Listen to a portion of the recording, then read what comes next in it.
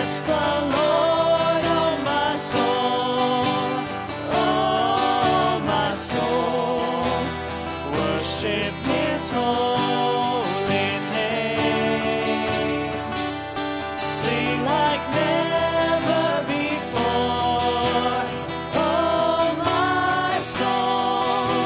I worship your holy name. Two results, he said, comes from overcoming temptation. Number one, you're going to be happy. Number two, you're going to receive a reward. Now, there are two kinds of tests. Yeah, that works better over here now, doesn't it? There are tests that come from God. We call those trials.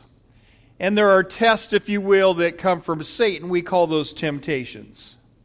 And God, He will put you through trials, but it's for your good. It is there to only help you, never to hurt you. But what about Satan?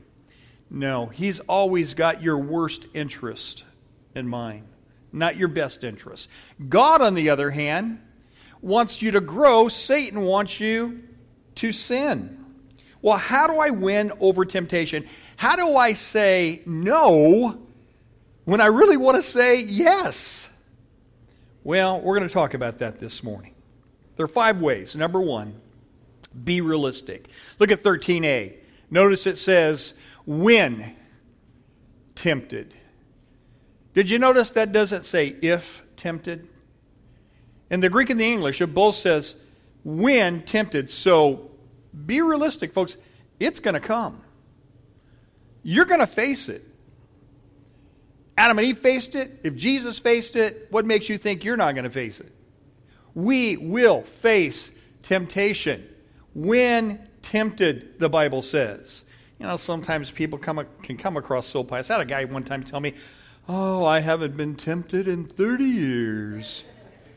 I had to check your pulse, buddy. You're either dead or you're lying, you know. My Bible says, if I've not sinned, I'm a liar, and the truth is not in me, according to John. 1 John, anyway. It's what I call a cross between a crocodile and an abalone. It's a crocobaloney. So don't fall for it. Now, 2 quick passages. 1 Corinthians chapter 10 and verse 13a. No temptation, notice the word temptation, it's going to happen, be ready, it's going to happen, has seized you except is what is common to who? Man. Temptation is the common lot of life. We have a common denominator. I'm tempted and you were tempted, and the Bible says we're all tempted. Even look at Hebrews chapter 4 verse 15. Jesus was tempted. He was tempted in all points like as we are, yet without something. What's the something? Sin. Did Jesus ever sin? No, not one single time did he sin. Was Jesus ever tempted? You bet. Well, I thought temptation was a sin. No, it's not.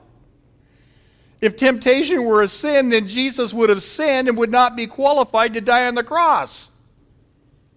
Temptation's not a sin. It's giving in to the temptation that is a sin.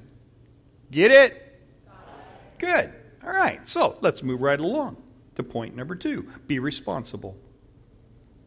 13b. When tempted, no one should say, God is tempting me. God is tempting me. The devil made me do it.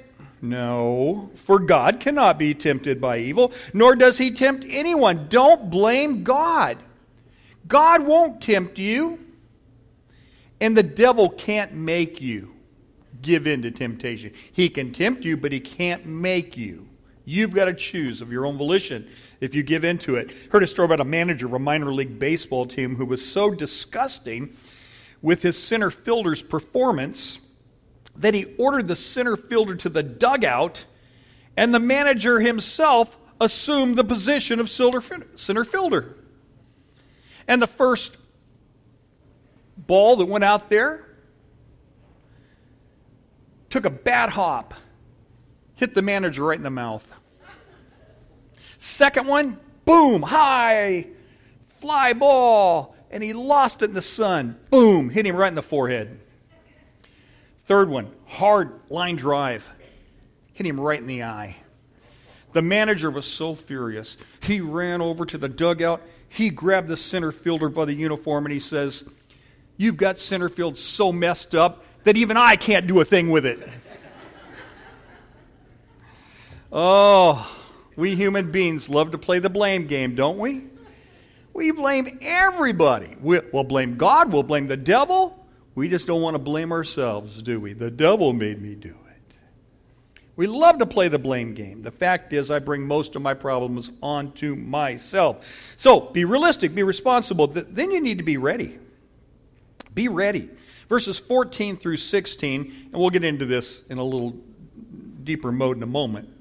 But he says, each one is tempted when by his own desires, own evil desires, that sin nature.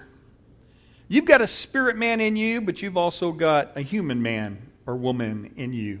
Do you not? Do you ever feel them wrestling? You ever feel like the good angel over here and the little devil over here, and this one's whispering in one ear and this one's in the other, and who are you going to go with? We've all been there.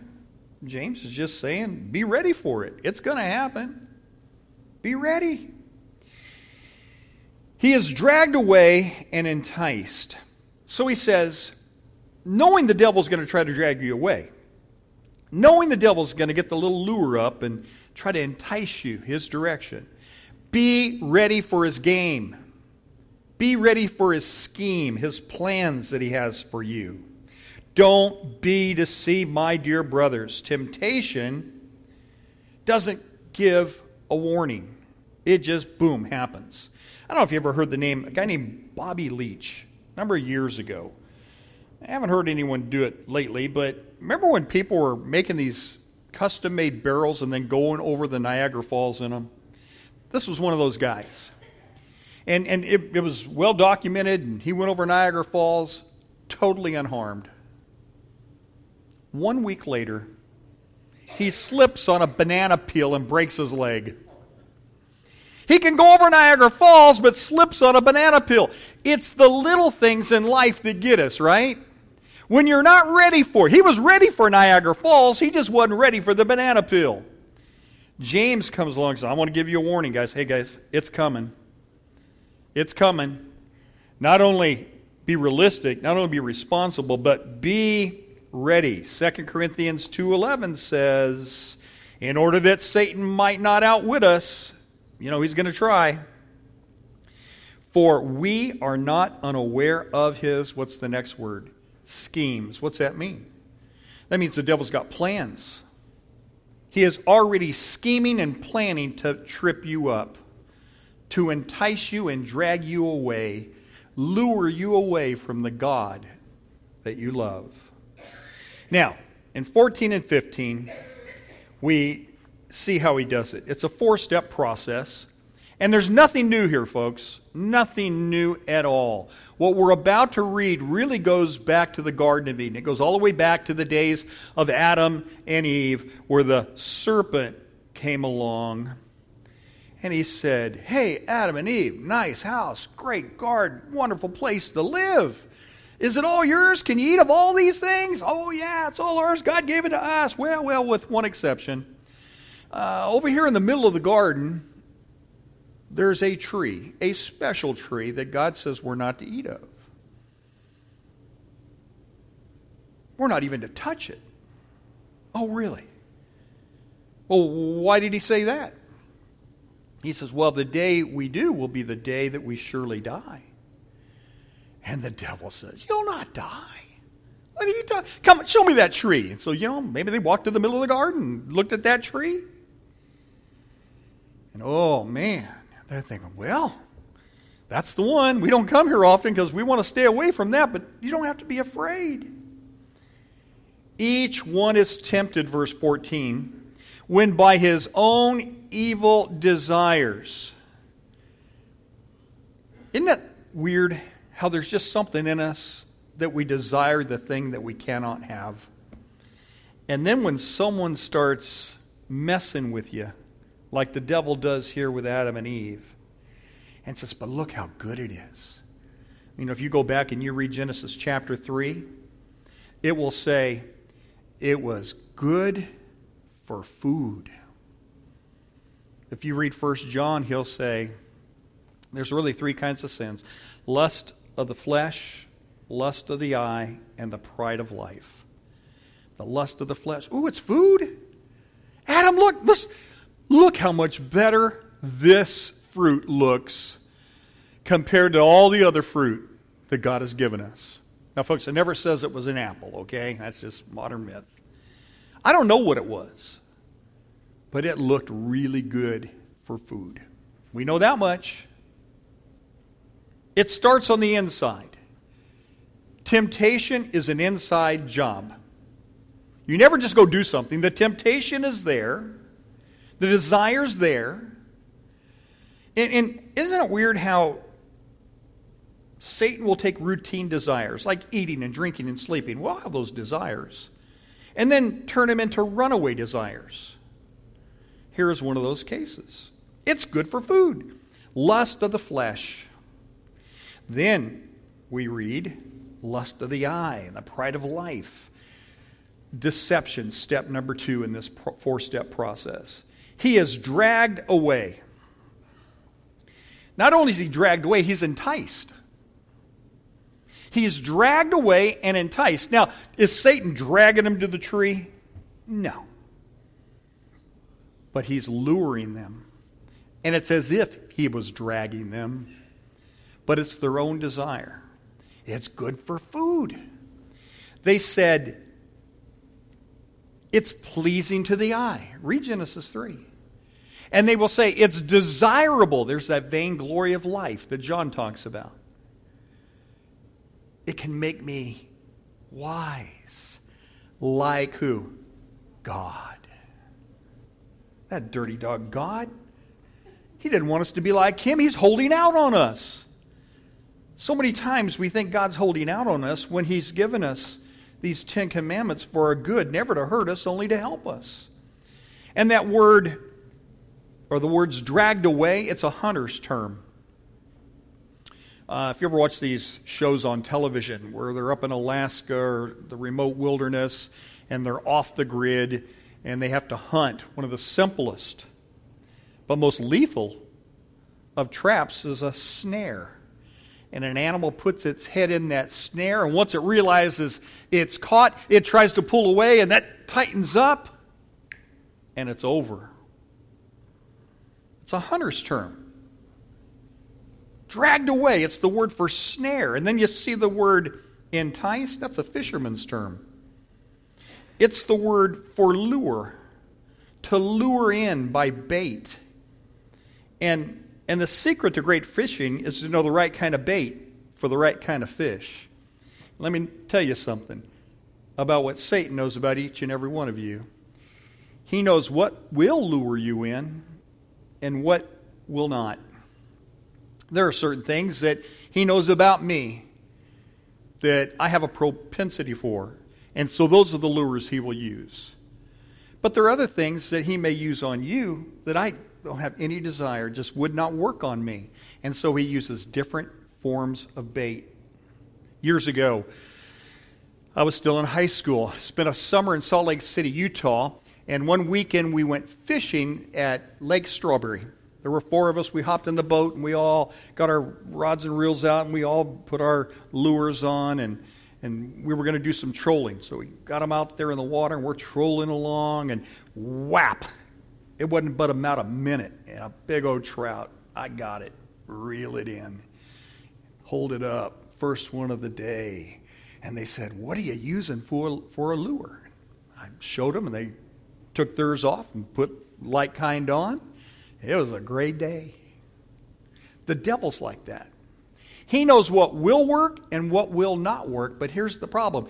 Isn't that weird how we can read this and we can know this and yet we keep on biting? We just keep right on biting. I can imagine. Here's this little trout being followed by Buddy Trout, grabs my lure, and he disappears. Wow. Where did Joe the trout go? He had this little shiny thing in front of him. Hey, there's one for me. Whoop! There he goes, and the one behind that one goes. We just keep on biting. We never learn. James says, If any man lack wisdom, if you need some wisdom, right, it's in a context of trial and temptation. Say, God, make me aware of the schemes, the plans that the devil has to ruin my life. And then number 3, disobedience. We got desire, we got deception, we got disobedience. It's good for food. Adam, look how good it is. It's pleasing to the eye, and it's going to make us like God. Don't you know that stuck in their minds for a little while, all the way up to that tree? But then, after desire has conceived, so you think on it, you're enticed by it, you're lured away by it, now this thing has become pregnant. And it's about to give birth. And boom, you conceive sin. Here goes for them. Now God said we're not to touch it. Not only did he say don't eat it, he said don't even touch it. You can imagine, well, one little touch. Come on, let's see. Boom. Adam, look at there, we're still alive. He said we will surely die. And Mr. Serpent here says we won't. It looks like Serpent's right. God's wrong.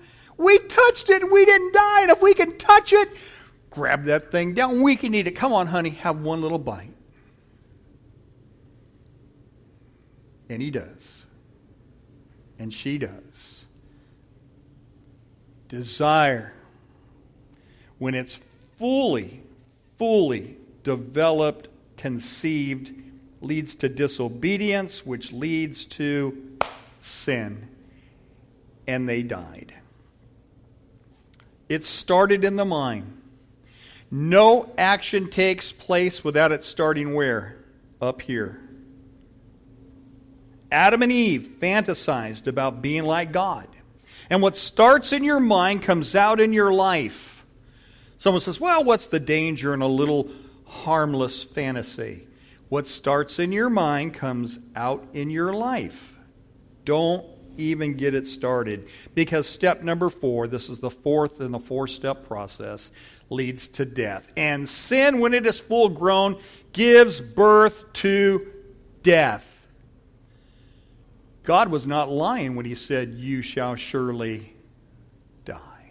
But what do we learn about that from the Bible? We learn from this book that death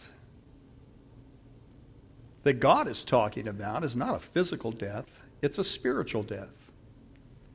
It was a spiritual separation. At that moment, they were dead spiritually speaking. And God placed them outside of the garden where they could no longer have fellowship. And he placed a cherubim, an angel with a flaming sword, keeping them from the garden to get to the tree of life. And so they did begin to die physically, but the emphasis is on the spiritual death. Now, what's Adam and Eve's story have to do with our story? Well, when we were born, we like Adam and Eve were born into fellowship with God. And as we began to grow up and learn right from wrong, we came to our Adam and Eve moment where we had to choose this road or that road. This road leads to life. That road leads to death. And with eyes wide open, we chose death, and we too were separated. Is this making sense? Do you see why James is saying, be very, very careful here? You shall surely die. We are free to choose any way we want to live, but remember, there are consequences. Kicks have kickbacks. Now, how do I say no when I want to say yes? I got to be realistic. Know that sin is the common lot of man. I've got to be responsible. I can't blame the devil. I can't blame God. And then I've got to be ready. But number 4, I've got to be refocused. Verse 17. He talks about good gifts. See, our God is a giver of good gifts. And what does he want us to focus on in our life? The negative or the positive? The positive. So if you want to overcome temptation, quit delving into the darkness. Stick with the light, the good stuff. Every good and perfect gift, verse 17, is from above, coming down from the Father of heavenly lights. And since temptation begins with a thought, then changing our way of thinking is the key to overcoming that thought, which leads to temptation, which leads to conception, which leads to sin, which leads to death. See the process? That's why Paul will say in Philippians 4, verse 8, whatever's true, and I kind of made these a little bit bold. Let's just look at the key words. Whatever's noble, whatever's right, whatever's pure, lovely, excellent, admirable, praiseworthy. Those are the things to think on. See, if you just say, I got to get rid of sin in my life, got to get rid of this temptation, got to get rid, and you get rid. But if you don't replace that with something good, there's going to be a void there. I not only got to say no to sin, but I've got to say yes to what? God. The good things, the pure things, the holy things. And when I fill my mind with that, then the other can be defeated much more easily. If you think about positive things, your life will be or tend to be positive. But if you fill your life with negative, stinking thinking stuff, then your life is going to tend to be more negative. But there's one last key. I mean, you can be realistic and responsible and ready. You can be refocused, but if you're not reborn, there is no way you're going to make it from this planet to the next without crashing and burning and giving in to the evil one. The only way you're ever fully going to avoid temptation and conquer it is by the power of the Holy Spirit. Amen? You can't do it on your own. You can't. You need God in your life. Verse 18, He chose to give us birth.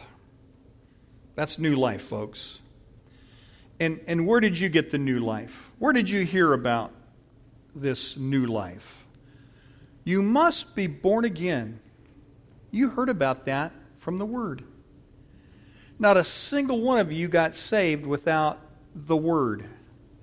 The Word of life. It comes from God. It comes from heaven. Salvation's from heaven. We sing a song, He came from heaven where? To earth.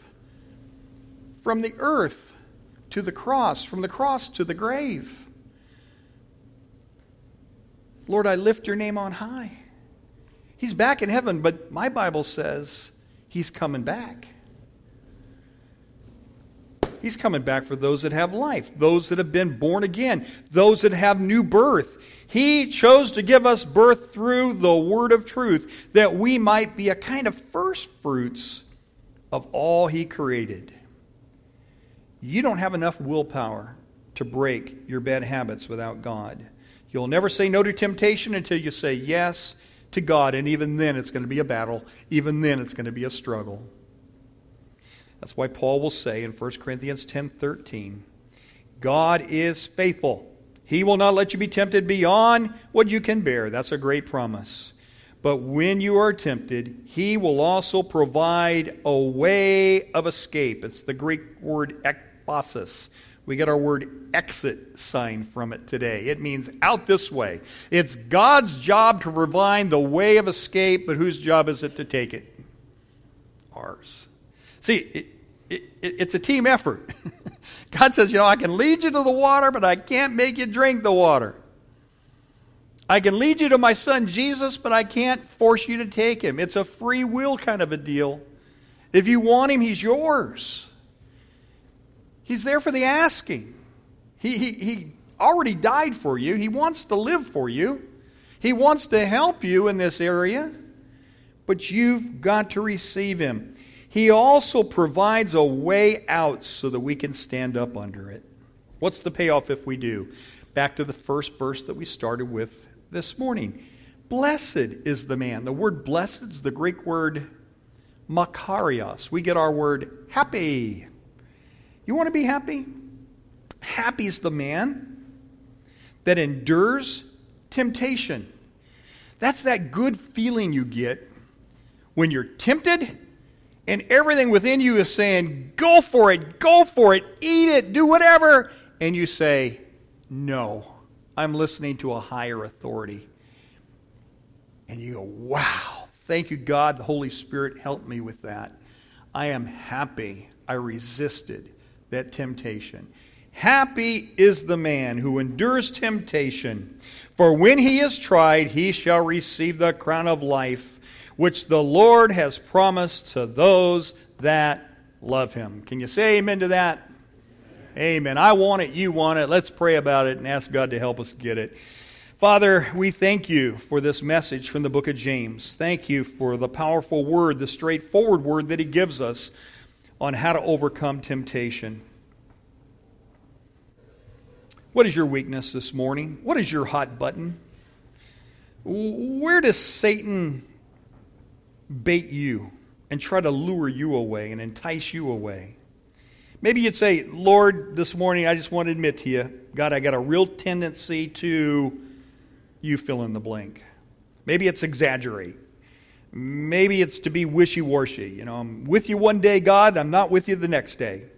Maybe it's to say hurtful things to people. Maybe you sort of have a karate tongue and you just kind of lay people out. Maybe you have a tendency to be selfish. Maybe some of you are hooked on pornography. Maybe some of you are just lazy. Maybe you'd say to God this morning, God, my problem is spending. I have a tendency to spend to make myself feel good. And I don't have the money and I'm overspending and I need to get my budget back in line. Maybe some of you have a tendency for your anger to get out of control. Whatever it is, just confess it to God.